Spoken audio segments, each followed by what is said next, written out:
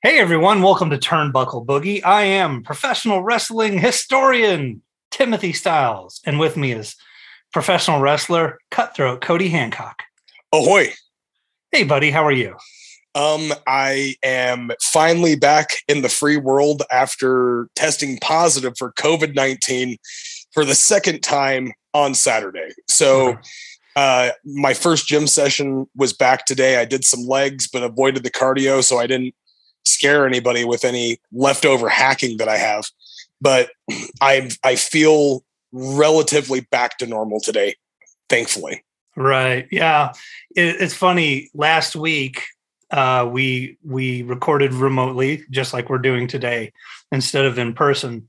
And the reason why was you were like, I'm coughing up green and orange stuff. And I was like, all right, we'll just stay home. No big whoop. And I didn't think the worst of it, but apparently you had the worst of it. So you got the dreaded COVID-19 for the second time. For the second time, and thankfully vaxxed and boosted. So the guidelines are not necessarily clear, and I had to kind of do a lot of digging. What do you mean, the CDC guidelines? The CDC guidelines have changed now that people are vaccinated and boosted. So there's a lot of confusing information out there. Well, if you go to the CDC's website, it's pretty clear. Yeah, but so we took all the precautions. We got all the information.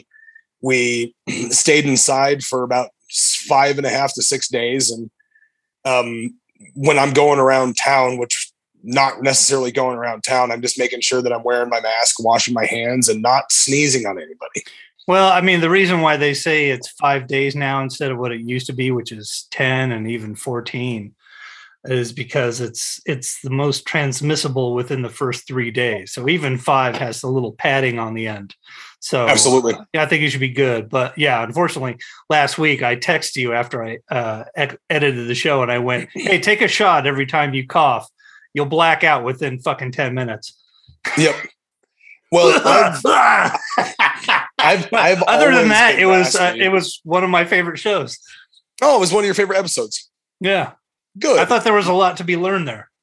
I enjoyed going kind of in depth. I still feel really great about the MJF CM Punk match, and that's something that I really still think a lot of people need to point their attention to.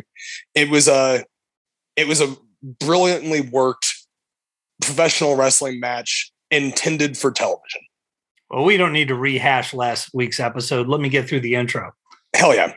Folks, if you care to support the show, please do by going to turnbuckleboogie.com, clicking on the gimmick table, and purchasing a t-shirt. It would make us very happy.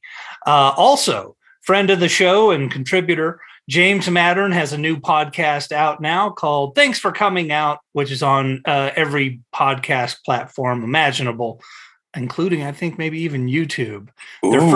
Their first week's guest is Mark Normand, who's my favorite comedian working today. I encourage you to check it out.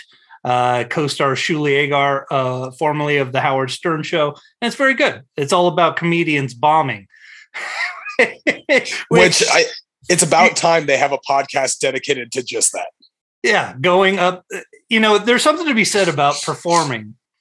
Whether you're a professional wrestler, a comedian, an actor, a musician, we've all had those moments where you go up on stage and you give it everything you got, and the crowd just doesn't give a fuck. They're just sitting on their thumbs, and it's like, whatever. I'll give you a little secret to me. I had what I like to call my internal Iggy Pop switch. If I felt that the crowd wasn't giving me anything, I'd flip the switch, and that meant I was going to fucking destroy the place. I was going to start kicking over tables, everyone's beers. I was going to start taking off clothes and crawling around on the bar or wherever I happen to be at. I would start without saying it outright, being very sexually threatening to man and woman, anyone within hearing distance of me. And the idea was so that everyone would be like, Jesus Christ. Like it really cut right down the middle. Most people would say, "Oh, it was the worst show I ever saw," but a handful of people would go, "This is the greatest show I ever saw." Well, I think that there's something. No, they were still in the intro. I want to talk about this though because it's an interesting topic. All right, well then I'll jump to it. Let's buggy.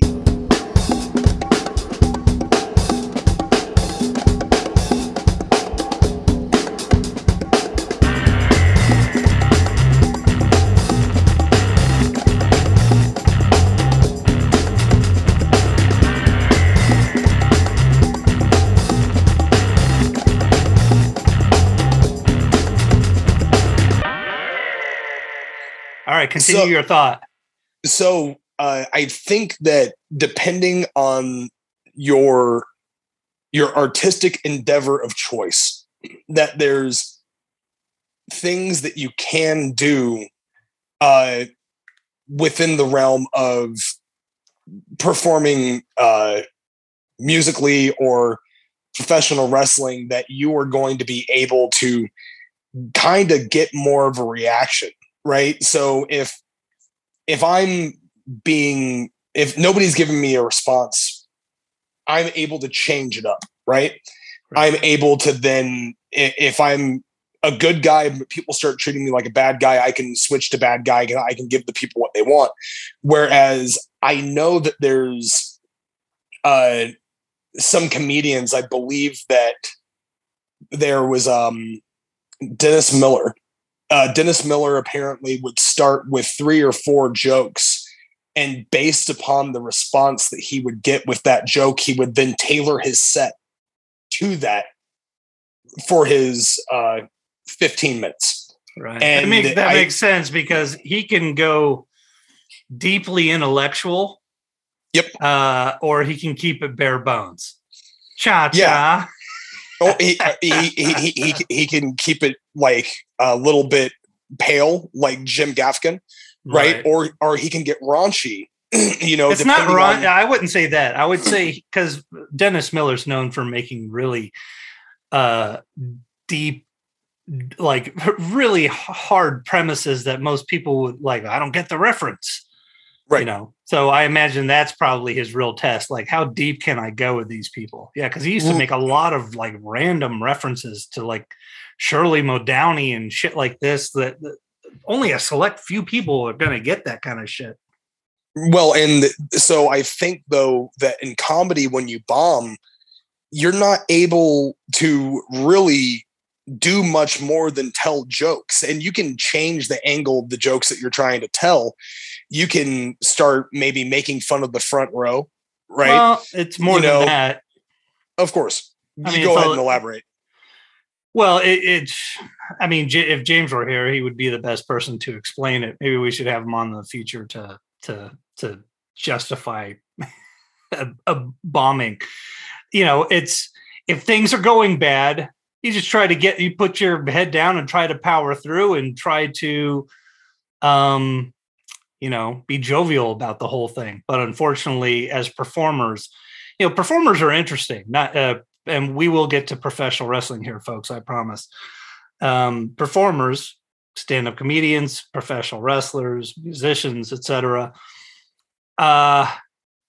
They're both very insecure and overly self-confident, which is a very, very, very fucked up combination. Yeah, at the same time. I mean, I've literally gone on stage, played a set, and thought I was the fucking greatest thing since sliced bread.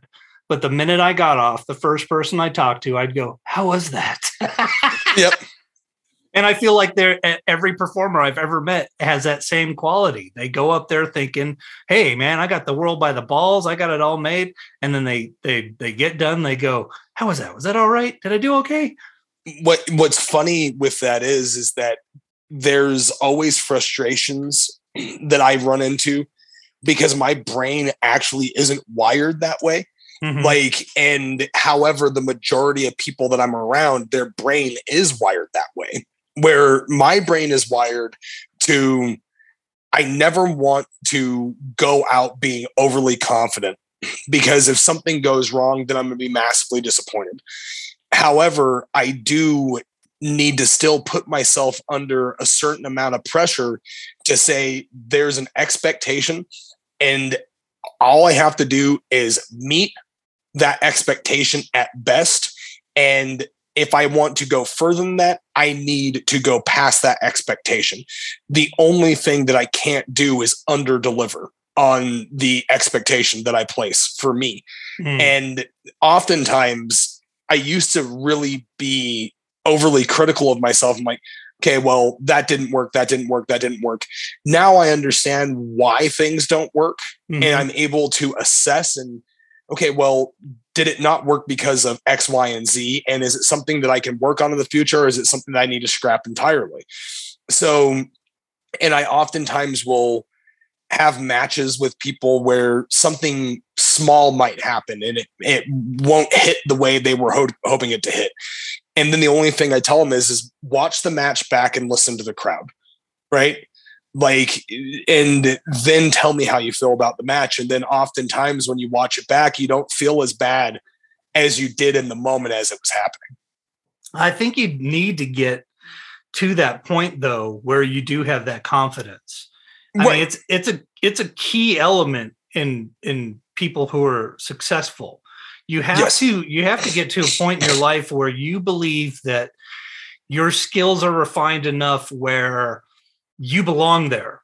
Yes. You know, you can't go up and in whatever art form and just go like, well, I hope the people like this. No, you have to go up, and let's use wrestling as the example, since this is a pro wrestling show.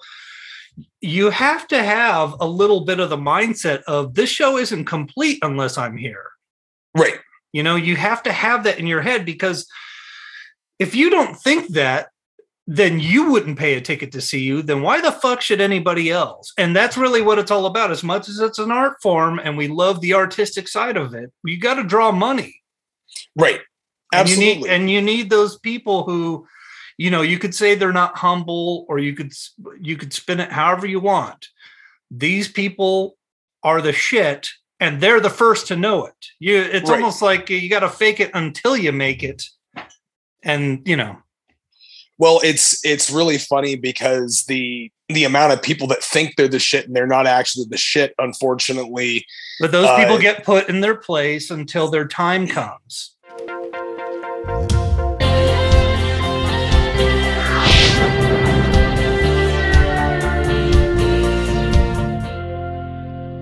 The action never stops, and Chet Cheddarfield never sleeps here at Southpaw Regional Wrestling.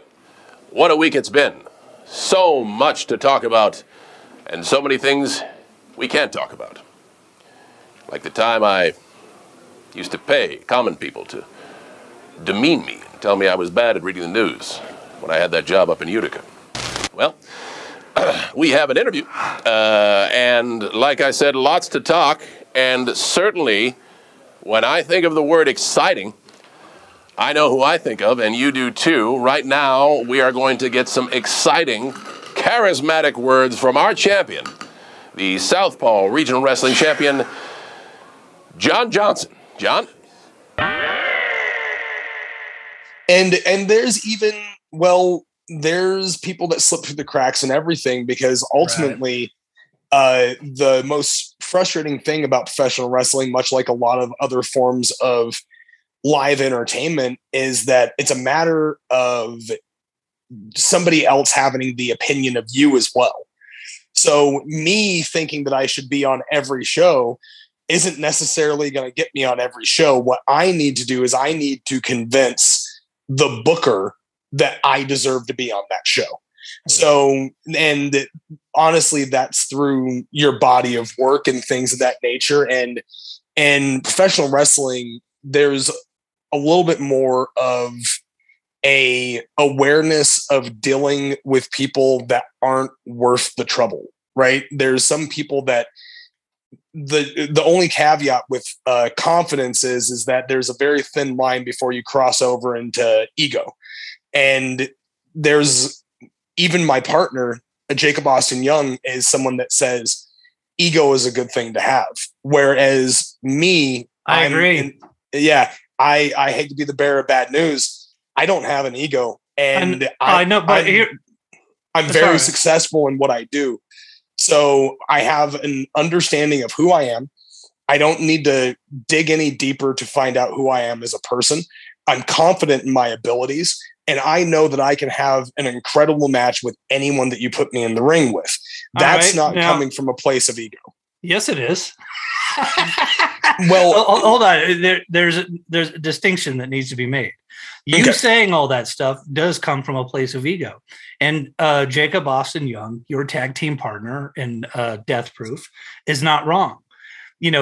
People often speak ill of ego and go, think of all the bad stuff. They're always quick to forget the good stuff that comes along with ego, like ambition, drive, etc. Right? The truth is there's id, there's ego, and then there's super ego. Now, super ego, that is maybe a reach too far, so to speak. There's nothing wrong with having ego if it's appropriate. You said it yourself. I have these skills. I'm happy with these skills. I'm successful with these skills. I'm confident that I can go into a ring and use these skills and put out something good. That is ego. It doesn't mean that it's bad. And I don't think you should beat yourself up over it. It's been acquired with time. Right. And where the wording that I'm using is coming from a place, but when you actually go into the three separate definitions of ego, right? The id, the ego, and the super ego, I think maybe the one thing to say is that there's a lot of people with super ego. Yeah. Right. And the super ego people need to be knocked down a peg. Yes. And they need to be knocked down 2 pegs to below ego, because they need to earn those skills. We've talked about it a lot off the air. I constantly tell you, you're at the prime of your, not only your career, but your life. You just turned 37. Yes, sir. I don't know if I should say that on the air. No, I don't. I'm proud.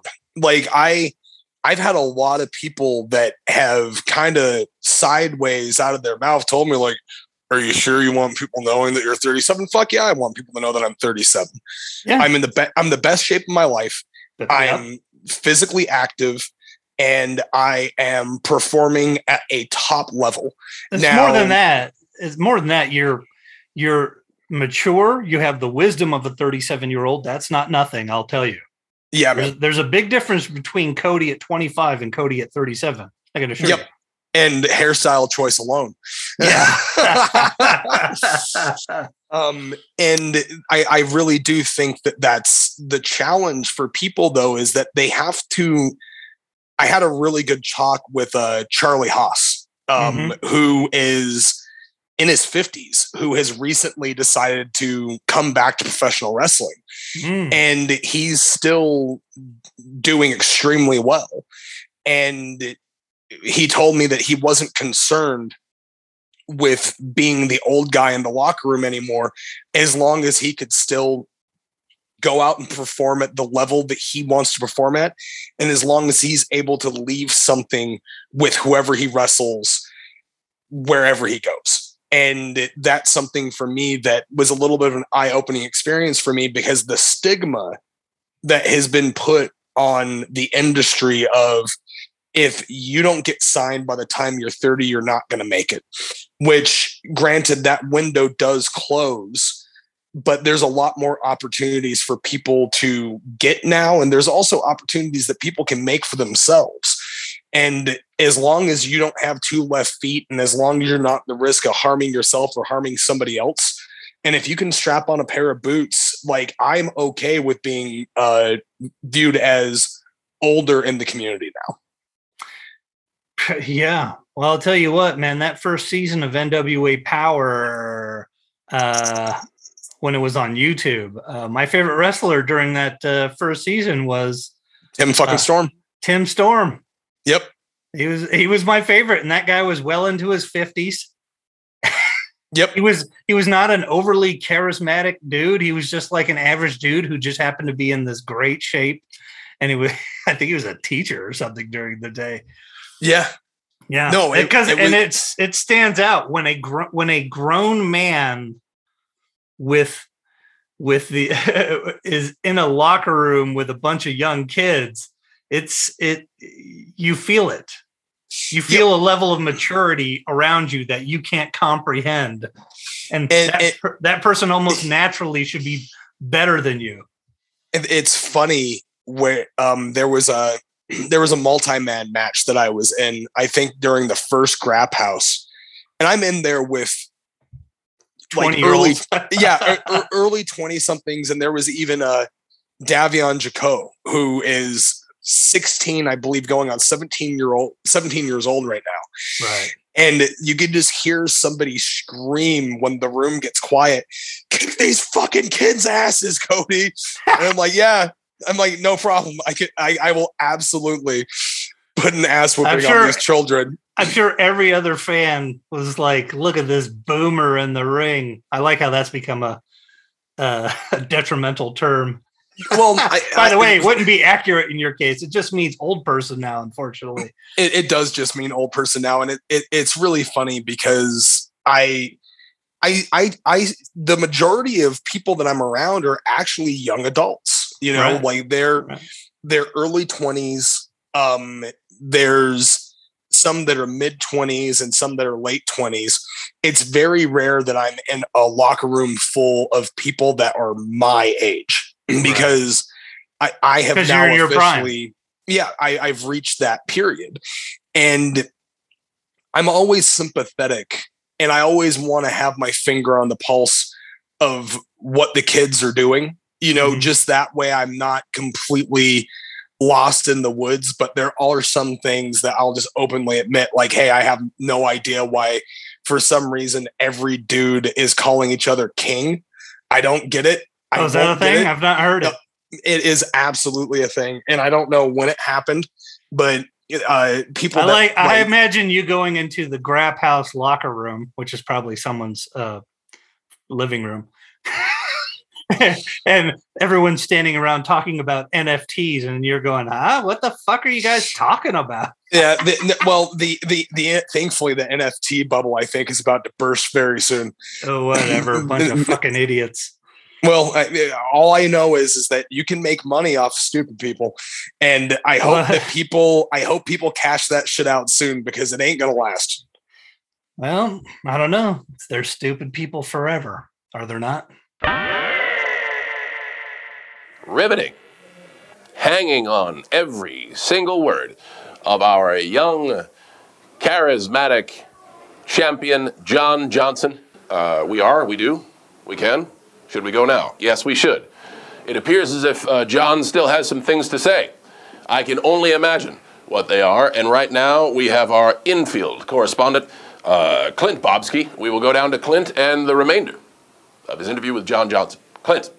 I always hold the mic, you understand? There's no reason for you to grab the mic, okay? You might want to have a little bit more charisma. This is the wrestling business, okay? Come on, my friend. That's $500 to get that made here. Come on, that's a nice little title there. Come on. I don't know about this kid. I don't know if he's got what it takes. Hey, Clint, easy, buddy. We know that your uncle owns the station, and that's the reason you have a job, but certain professional conduct is necessary for Southpaw Regional. Isn't that right, Chad? Clint is a piece of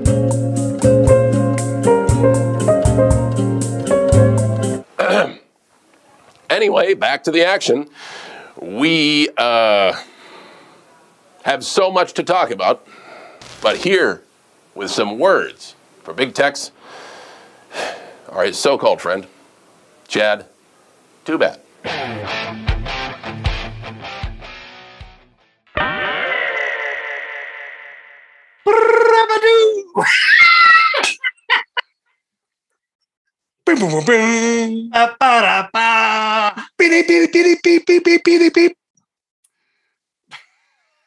John Cena's entrance music.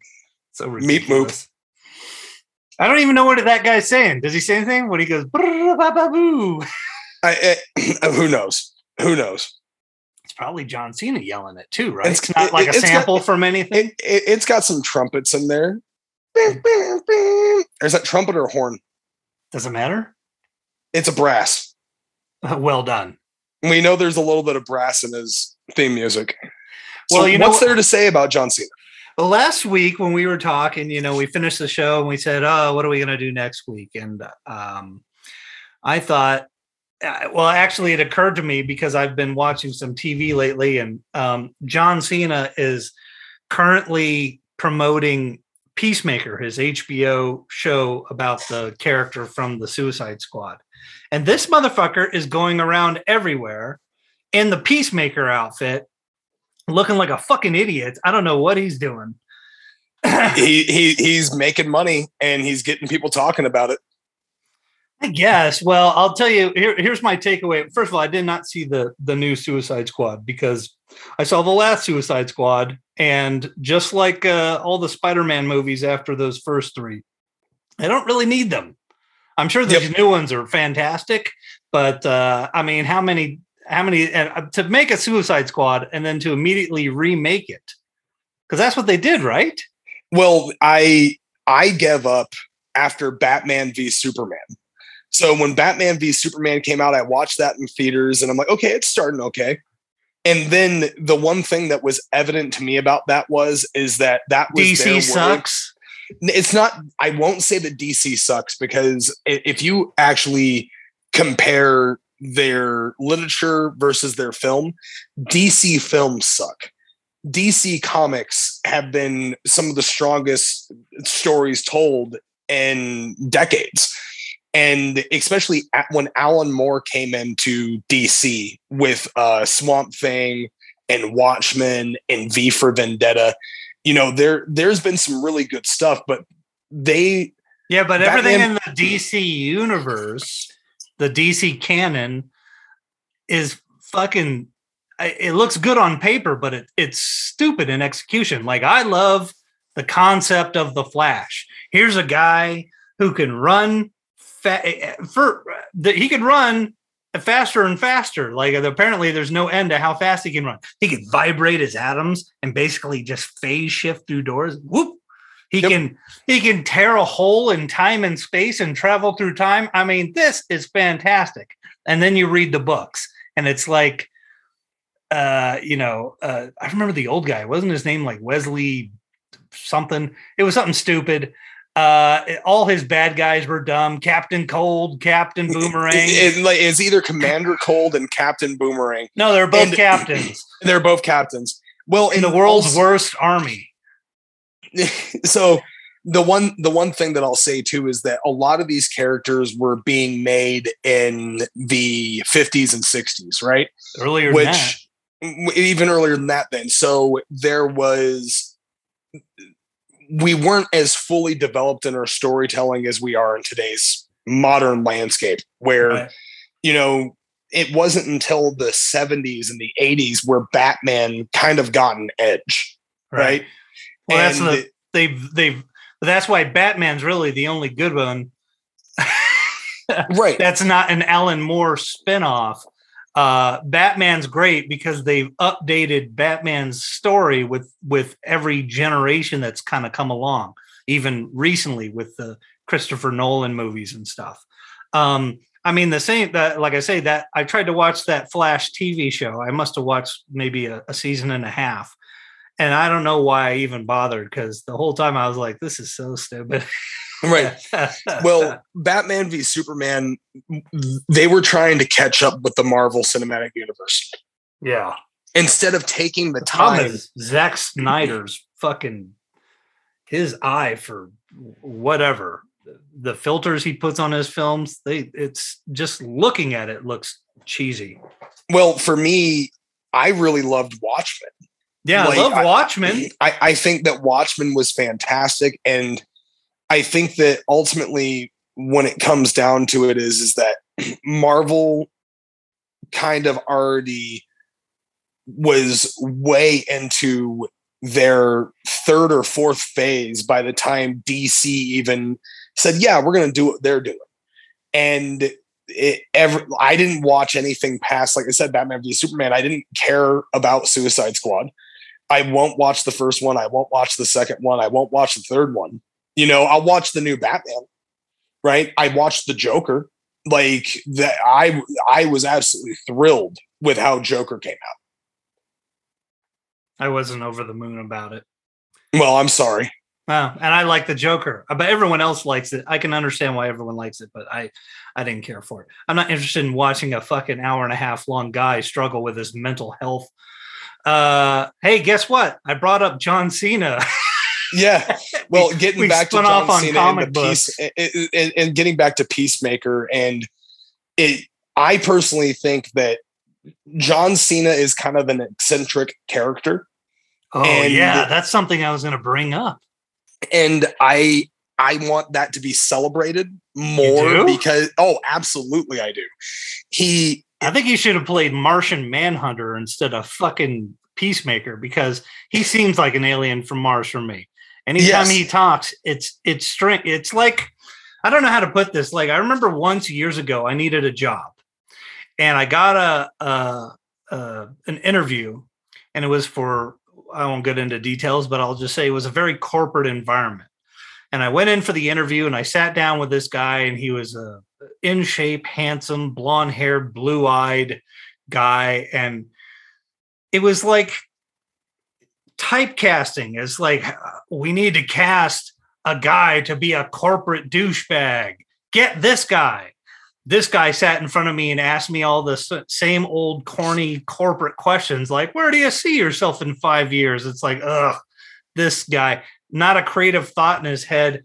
Anyway, right. Anytime I see John Cena talking, he strikes me as like this guy. Like, he's never at there. There's not a hair out of place. There's not a phrase out of place. There's nothing strange or anything about him. He's normal to a fault. He's normal to the point of where it's like, this guy is weird because he has no dirt underneath his fingernails. There's nothing strange about him at all. And it's, with the exception of, all you have to do to find anything strange about him is just follow him on Instagram. Like, I'm actually scrolling through, and what I love is he just posts pictures without any context. Yeah, I remember that. He just recently got done posting the Peace and Tragedy, the Home Sweet Home album cover for Motley Crue. And then you scroll down just a few more pages, and then he has a picture of a woman wearing a dress made of pearl necklaces that just says pearl necklace. Right? Like, he's such... there's a picture of fucking Pitfall, for fuck's sakes. Like, there's something endearing about him. I don't know that there's something endearing. I find that there's something enigmatic in a way that I don't know anyone really knows who this guy is. Or maybe we do know, and it's him, because that's his Instagram account. His Twitter account is nothing but motivational speeches in 140 characters or less.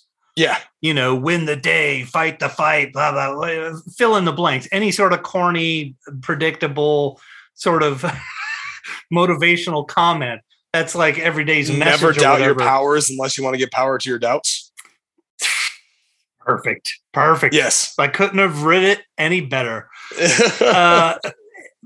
I feel like I've never seen that. I would be interested in hanging out with him for an afternoon just to see if anything weird comes up. But he's been so rich and famous for so long, much like Vince McMahon, there's probably no humanity left. I mean, you remember if you ever watched any of that, not the Bellas show, but that spinoff that they had where they all lived in John Cena's house with Bryan Danielson? Was it Total Divas? No, it was like, maybe it was Total Bellas. Whatever Total it was. Bellas. I remember watching a couple episodes of this thing because it was like everyone's moving into John Cena's house or whatever. And I thought, oh, this will be funny. And John Cena turned out to be a fucking weirdo. Now it's reality television, so take it with a grain of salt.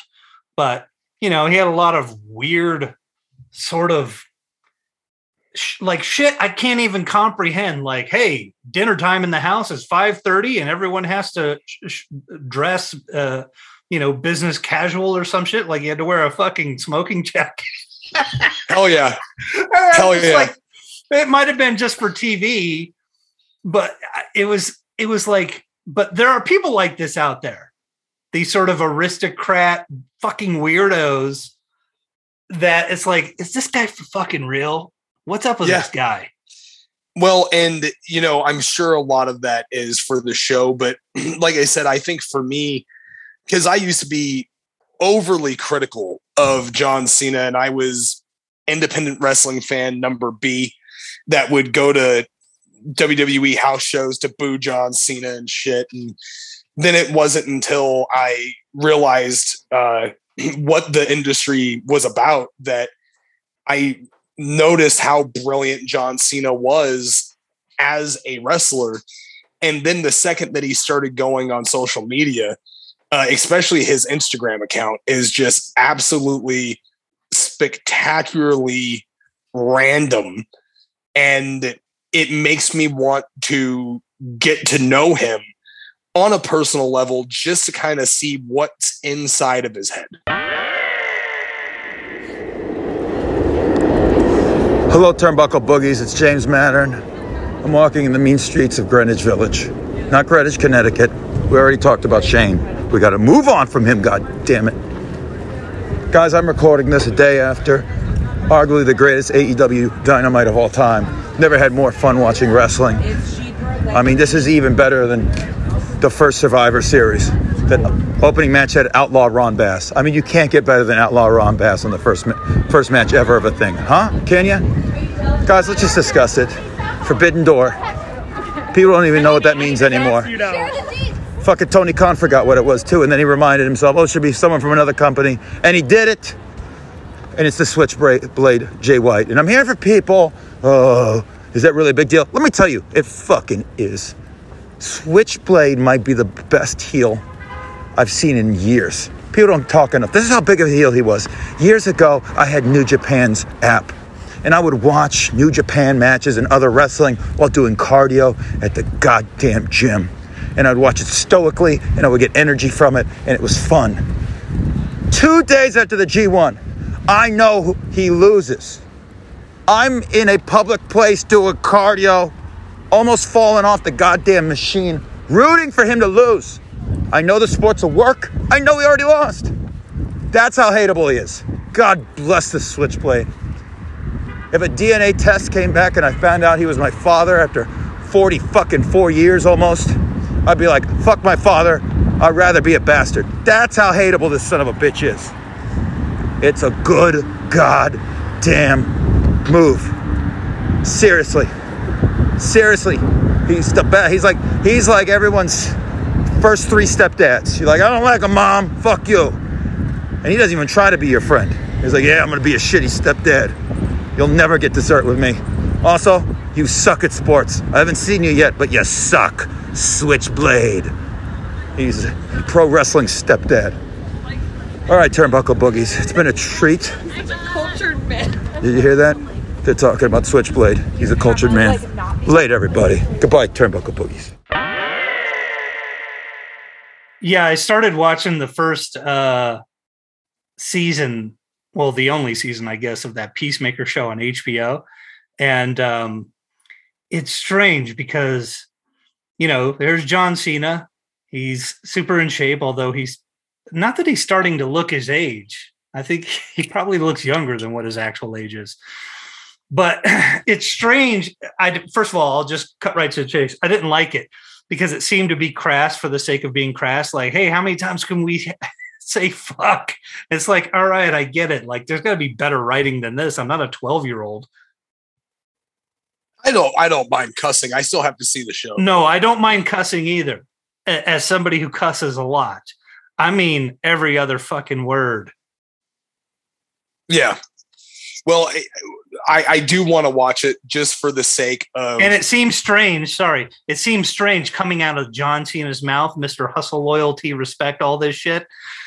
It's like... The most make-a-wishes of anybody. Yeah, you know what it feels like? It feels like when you watch Showgirls. Okay. And you're like, hey, look, there's Elizabeth Berkley from Saved by the Bell. Holy God, she's showing her titties and her butthole and all kinds of stuff. This sex scene is ridiculous. She seems like she doesn't know what she's doing. It's like that, but instead of fucking, put the F word, and instead of Elizabeth Berkley, put John Cena. Hell yeah. It's like he's saying fuck, but it's like his first time. Like I said, he should be Martian Manhunter, not Peacemaker. I'm all for it, man. And I will say, man, that I want him to be just as successful as The Rock. And I really think that everyone talks about Hogan, right? Mm-hmm. Hogan never really had a good movie. Hogan was in Mr. Nanny and God, all the other terrible movies, No Holds Barred and stuff like that. He was never really in like the Hollywood elite, whereas The Rock, I would definitely say, has become a member of Hollywood elite. Even Batista, with his limited roles, has had a better movie career than Hulk Hogan. And for John Cena to be right there at the cusp, I want to celebrate him as much as I possibly can. I guess. I mean, his movie career is better than Stone Cold Steve Austin's, and I don't think of him in any even close wrestling career-wise close to Stone Cold Steve Austin. I mean, This brings up another interesting debate. I think with the WWE sort of retroactively rewriting history to say who's the greatest and who's not, and, believe it if you want, but a lot of casual fans will probably repeat it. I'm sure years from now, if they're not saying it already, that John Cena was the greatest savior of this company ever. He was better than Stone Cold. He was better than Hulk Hogan. But ultimately, to me, and this is how he'll be remembered around my house, is John Cena was the tipping point of when the WWE didn't know what to do anymore. I don't know if I necessarily can join that with him, because the decline of the popularity of professional wrestling, I think, was destined to happen due to it was just sheer overload. You had the Monday Night Wars, you had the NWO, you had DX, you had Hogan on one side, you had people like The Rock and Stone Cold Steve Austin on the other side. And once the boom period ended, what they needed to try to do is they needed to try to gain some of that back. Was Cena successful in doing that? I don't necessarily think that he was successful in the way that people like Hogan and Stone Cold and The Rock were successful. However, the popularity of professional wrestling within its core fan base and the merchandise that he did sell, on top of the fact is not only was he the guy with the most Make-A-Wishes, but he was the guy that was being wished for the most, right? It's not a coincidence. That's by design. Now, by design, as in the choice of the dying child?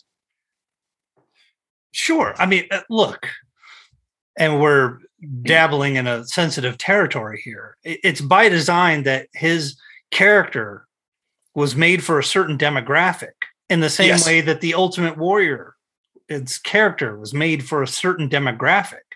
I'm sure that there were plenty of adults during the Ultimate Warrior's time who thought, this character's fucking stupid. This guy comes out, cuts promos, doesn't make one goddamn lick of sense. He wrestles fucking for 10 seconds and he's blown sky high 2 seconds in. This is not great. But guess what?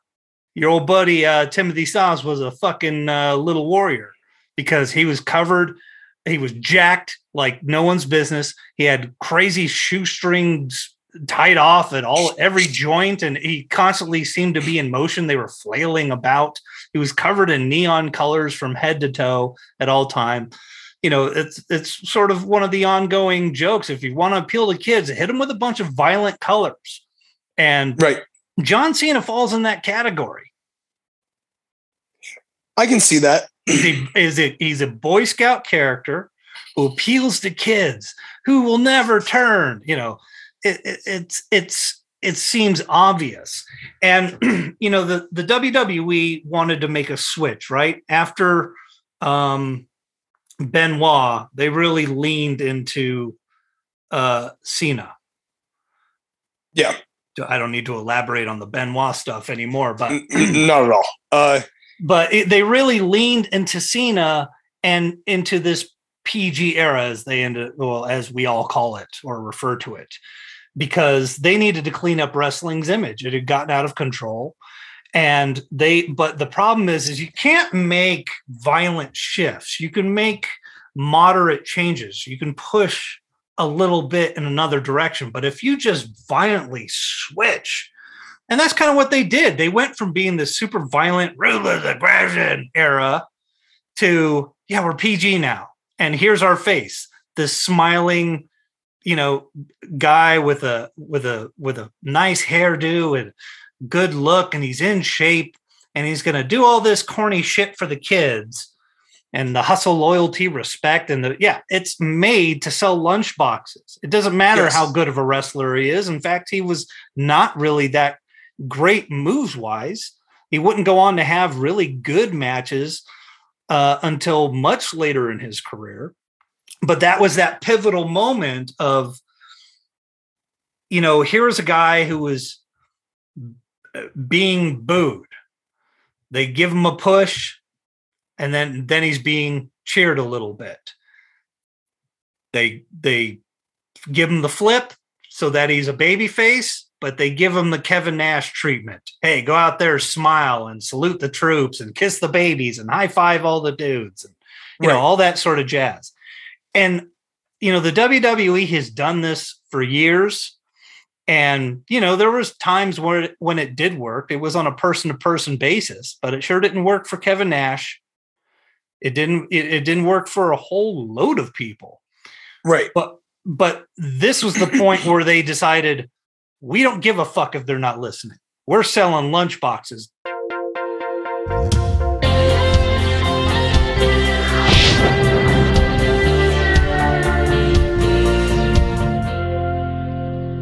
Hello again, ladies and gentlemen. Welcome to Southpaw Regional Wrestling. Yet again, as always, I am Lance Catamaran, and flanked by the effervescent Chet Cheddarfield.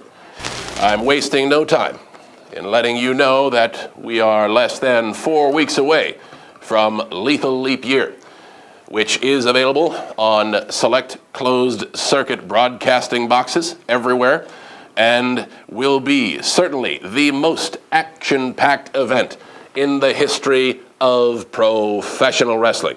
Chet, your thoughts? I couldn't be more excited. There you have it, the always exuberant Chet Cheddarfield. I miss my father. We're going to throw now to our infield correspondent, Clint Bobsky, who is getting some words with our favorite lovable farmhand, Big Bartholomew. Clint? And ultimately, once again, I completely understand everything that you're saying, but they had to be successful in whatever venture that was, because once again, the merchandise sells alone. And the fact that the guy is now becoming a celebrity on a larger scale than just wrestling, his face is everywhere. He has become a household name. And that is something that in the long run, I think that the decline of everything wasn't necessarily on John Cena, but I'm not saying that. I'm saying that he's the tipping point of they made a conscious decision we're going to go with this guy. He's going to be the face of everything. We're going to sell a fucking billion posters, lunchbox, t-shirts, towels, wristbands, headbands, all this sort of shit. And at the same time, when people go, I don't like this at all, we're just going to ignore them. And meanwhile, cord cutting is happening. Their fucking viewership really tapered off with that stuff to the point of where it is now. Raw this past week had 1.38 million viewers. When John Cena started wrestling, I'm sure they were averaging around 4. Yeah. You know, and you can blame cord cutting only to a point, but at some point you have to take some personal responsibility. But they are a publicly traded company. Their jobs as executives is to never take personal responsibility, is to spin it and go, well, we got rid of Eric Bischoff. We got someone new in there now, and we're going to fix everything. And when it still doesn't get any better, they can can that guy. Well, and that's the hard part with the industry, because I agree with what you're saying about the decline of it from the switch over from the Attitude Era to the Ruthless Aggression era to the PG era. But I think that in today's day and age, that change was going to happen anyway. It would have been easier if they would have edged it in, as opposed to shoehorned it, like by stabbing it, you know, that was a point I made about 10 minutes ago or so. You can make that shift, but it has to be eased into. You can't just make a violent move from, hey, we're known for this, but now we're going to switch to this one thing. You have to condition your fans to believe the things that you're presenting. And the only way you can do that is it's a slow burn process. You can't just hit them over the head with it and go, now this, because they'll never get behind it. The way that most mature people at a WWE event would just go, you know, boo, like they see John Cena and they would just have a visceral lizard brain reaction, the same. And then this extended beyond this point into Roman Reigns. Yep. And that's a thing too, and something that I would like to just sing John Cena's praises on. You're still not fucking scrolling through this guy's goddamn Instagram. I'm going to kill you. There is a possibility that I am. I'm going to close it right now because, man, it's definitely amusing. But the thing that made me a Cena fan was ECW One Night Stand.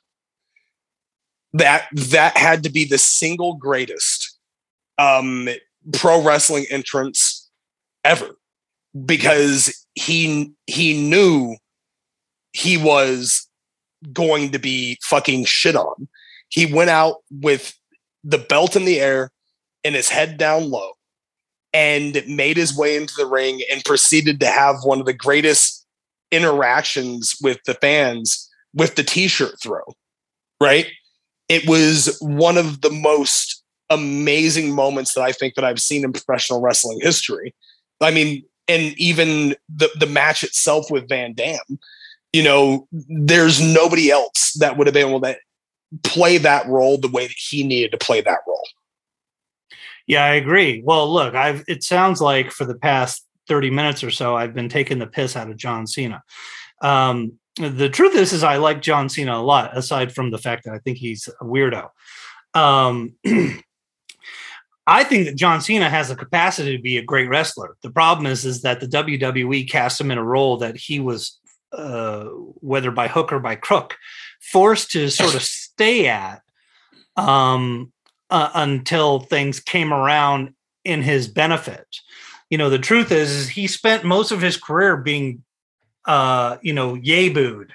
Yes. You know, that half and half, the kids, hooray, everyone who's hit puberty, boo, for the entirety of his career. No one had any real respect for him. I expressed on last week's episode, I said, he was actually a really competent wrestler. The problem is his two main signature moves, the 5-knuckle shuffle and the step over toe face, whatever. The STF. The STF, which formerly known as the STFU. These two, and even, by the way, the attitude adjustment, they don't look like anything because they're not really anything. That's no secret. I don't think anyone with two brain cells to rub together looks at those moves and go, boy, that guy's in real danger. Well, but like when you bring that up and then you have to go and look at The Rock, right? Which when you talk about The Rock, the people's elbow to this day is still the most ridiculous fucking thing in the world. Well, I'll agree with you. I don't think it should be his finisher. Right. And that's the thing, though, is that the model that John Cena followed was the model that was set by people like The Rock and people like Stone Cold Steve Austin. You know, the mud hole stomps in the corner never really looked like they were going to hurt anybody to the point to where they would be down in the corner long enough for them to sit there to take 10 of them. I disagree. Right? Okay. There's people. I disagree. I think that Stone Cold's moveset looks stiff as fuck. The mud hole stomps look like, and you're a wrestler, so you're too close to the forest to see the trees. I'm not. I can tell you, just looking at it, like watching that guy kick a guy with the flat of his foot in the chest a bunch. It's like, good grief. This guy. Well, but, yeah. And let's not overlook the power of the Stone Cold Stunner, buddy. For the first 5 years that guy did that move, actually not even 5. The first year he did that move, he looked like he killed every person he gave it to. Sergeant Slaughter was in the air with his feet extended and landed on his throat. Jim Ross, I mean, everyone ate shit. I will say Scott Hall had a really good sell for the stunner. But his was ridiculous. Yes. But then you had these when The Rock took the stunner in that WrestleMania and he did the back roll into the handstand, into a quarter turn, into the ropes, you know, like I really feel like there's a lot of people that take the piss out of John Cena, and these things, it wasn't just Cena that was guilty of these sins. It was also people like the fucking Rock. But because people choose, and I'm not just saying you, I'm just saying that people choose to have rose-tinted glasses when it comes to viewing the things that they view. Without question. I think we talked off the air about something like this last week, where it was, you know, when someone gets in trouble for some sort of social media faux pas in the wrestling industry, when they're a babyface, people tend to be more forgiving. But when they're a heel, they tend to be crucified almost immediately because people don't realize they're being worked by the work that they worked, brother. Don't work yourself into a shoot, brother. Right. So, I mean, I'm only talking about John Cena's, 2-3 signature moves. Him as a worker, I believe it was me who brought up that Van Dam Cena thing initially back in season 1, where I was like, the day I started to respect John Cena is because it was clear that, this guy gets it.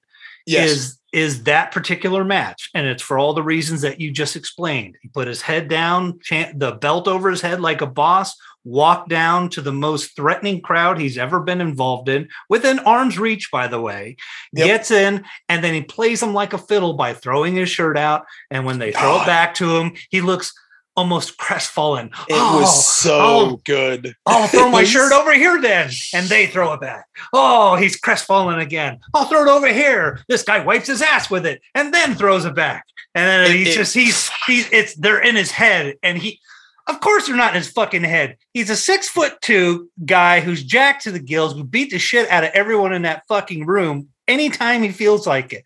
He's doing it for show. He's a very smart person. He was a fantastic wrestler. The sad part is it's the WWE's booking I have a real problem with, because you saw what happened, in booking. Once again, if you hit people over the head with it, you're gambling whether they're going to reject it or not. Right. Yep. And he was pushed to the top immediately. It seems like, oh no, he really had to work for it. It was not that long. He was the U.S. champion really quickly, and then he was immediately thrust into world championship status. He really breezed by that sort of mid-card section from opening to just closing every show. He was the man. And it wasn't until where people really got behind him and went, hooray, John Cena, there was no yay boo, was when he was the United States champion again. And he was doing that U.S. Championship Open, where every week some new person, whether it was from NXT or where it was Guy jerking the curtain, could come out and challenge him. And he would put on these great wrestling matches. Folks, in all my years of broadcasting the news, which was a brief stint in Upper Utica, New York, I have never seen such activity as we've just witnessed as Mr. McElroy, or whatever his name is, has purchased this farm straight under Big Bartholomew. Chet, your reaction to what we just saw? Susan and I had a farm once. She left me for the gardener. Yeah. That she did. I hear that quite a bit. Yeah. And that does it for another edition of an action-packed, unbelievably twisted episode of Southpaw Regional Wrestling. For an introverted Chet Cheddarfield, I'm Lance Catamaran, wishing you good night. God's sakes, Chet, get yourself together.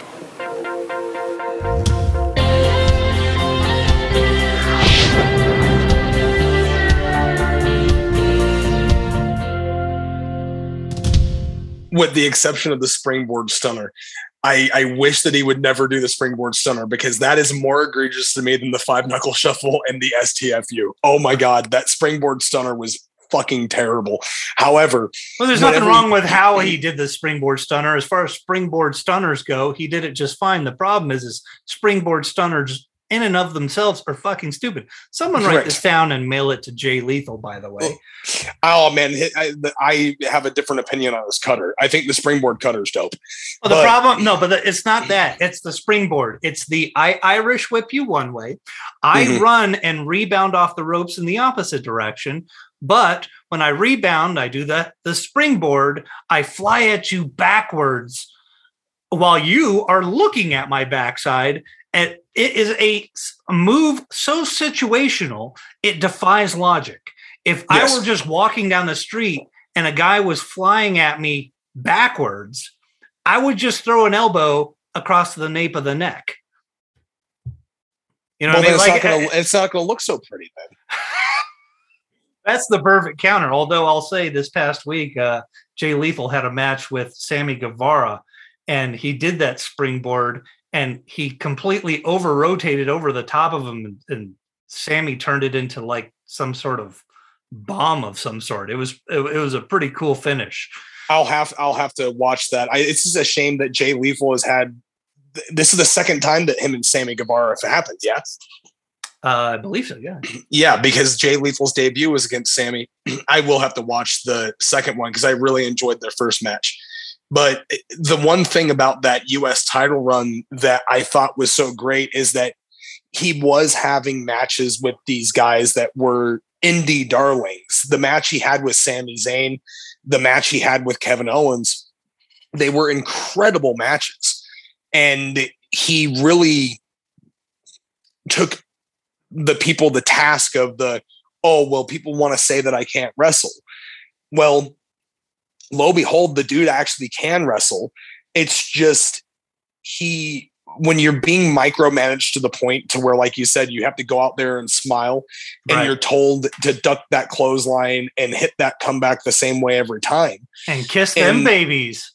But then look at when John Cena finally had the position that he did work for, he started kind of doing things a little bit differently than the way he had been doing them. He started adding more to his moveset. He started doing more athletic things. And it's kind of a bummer because that was kind of to the twilight of his career. Because not long after that U.S. title run, he was out making movies. Right. Well, he earned that position. He earned it. Yes. You know, he earned the right to be able to go out there and do whatever he wants. And, you know, what's Vince McMahon going to do? No, God damn it. You, what the fuck? So, you know, in conclusion, I think John Cena is a pretty rad dude, although an eccentric one, a pretty decent wrestler, but the majority of his career was at the mercy of a crazy whack job. And sadly, that's how he's going to be remembered. That's how he'll be defined, by that entire stretch. And the good news is that he has that same whack job on his side to rewrite history and go, yeah, people loved him the whole time.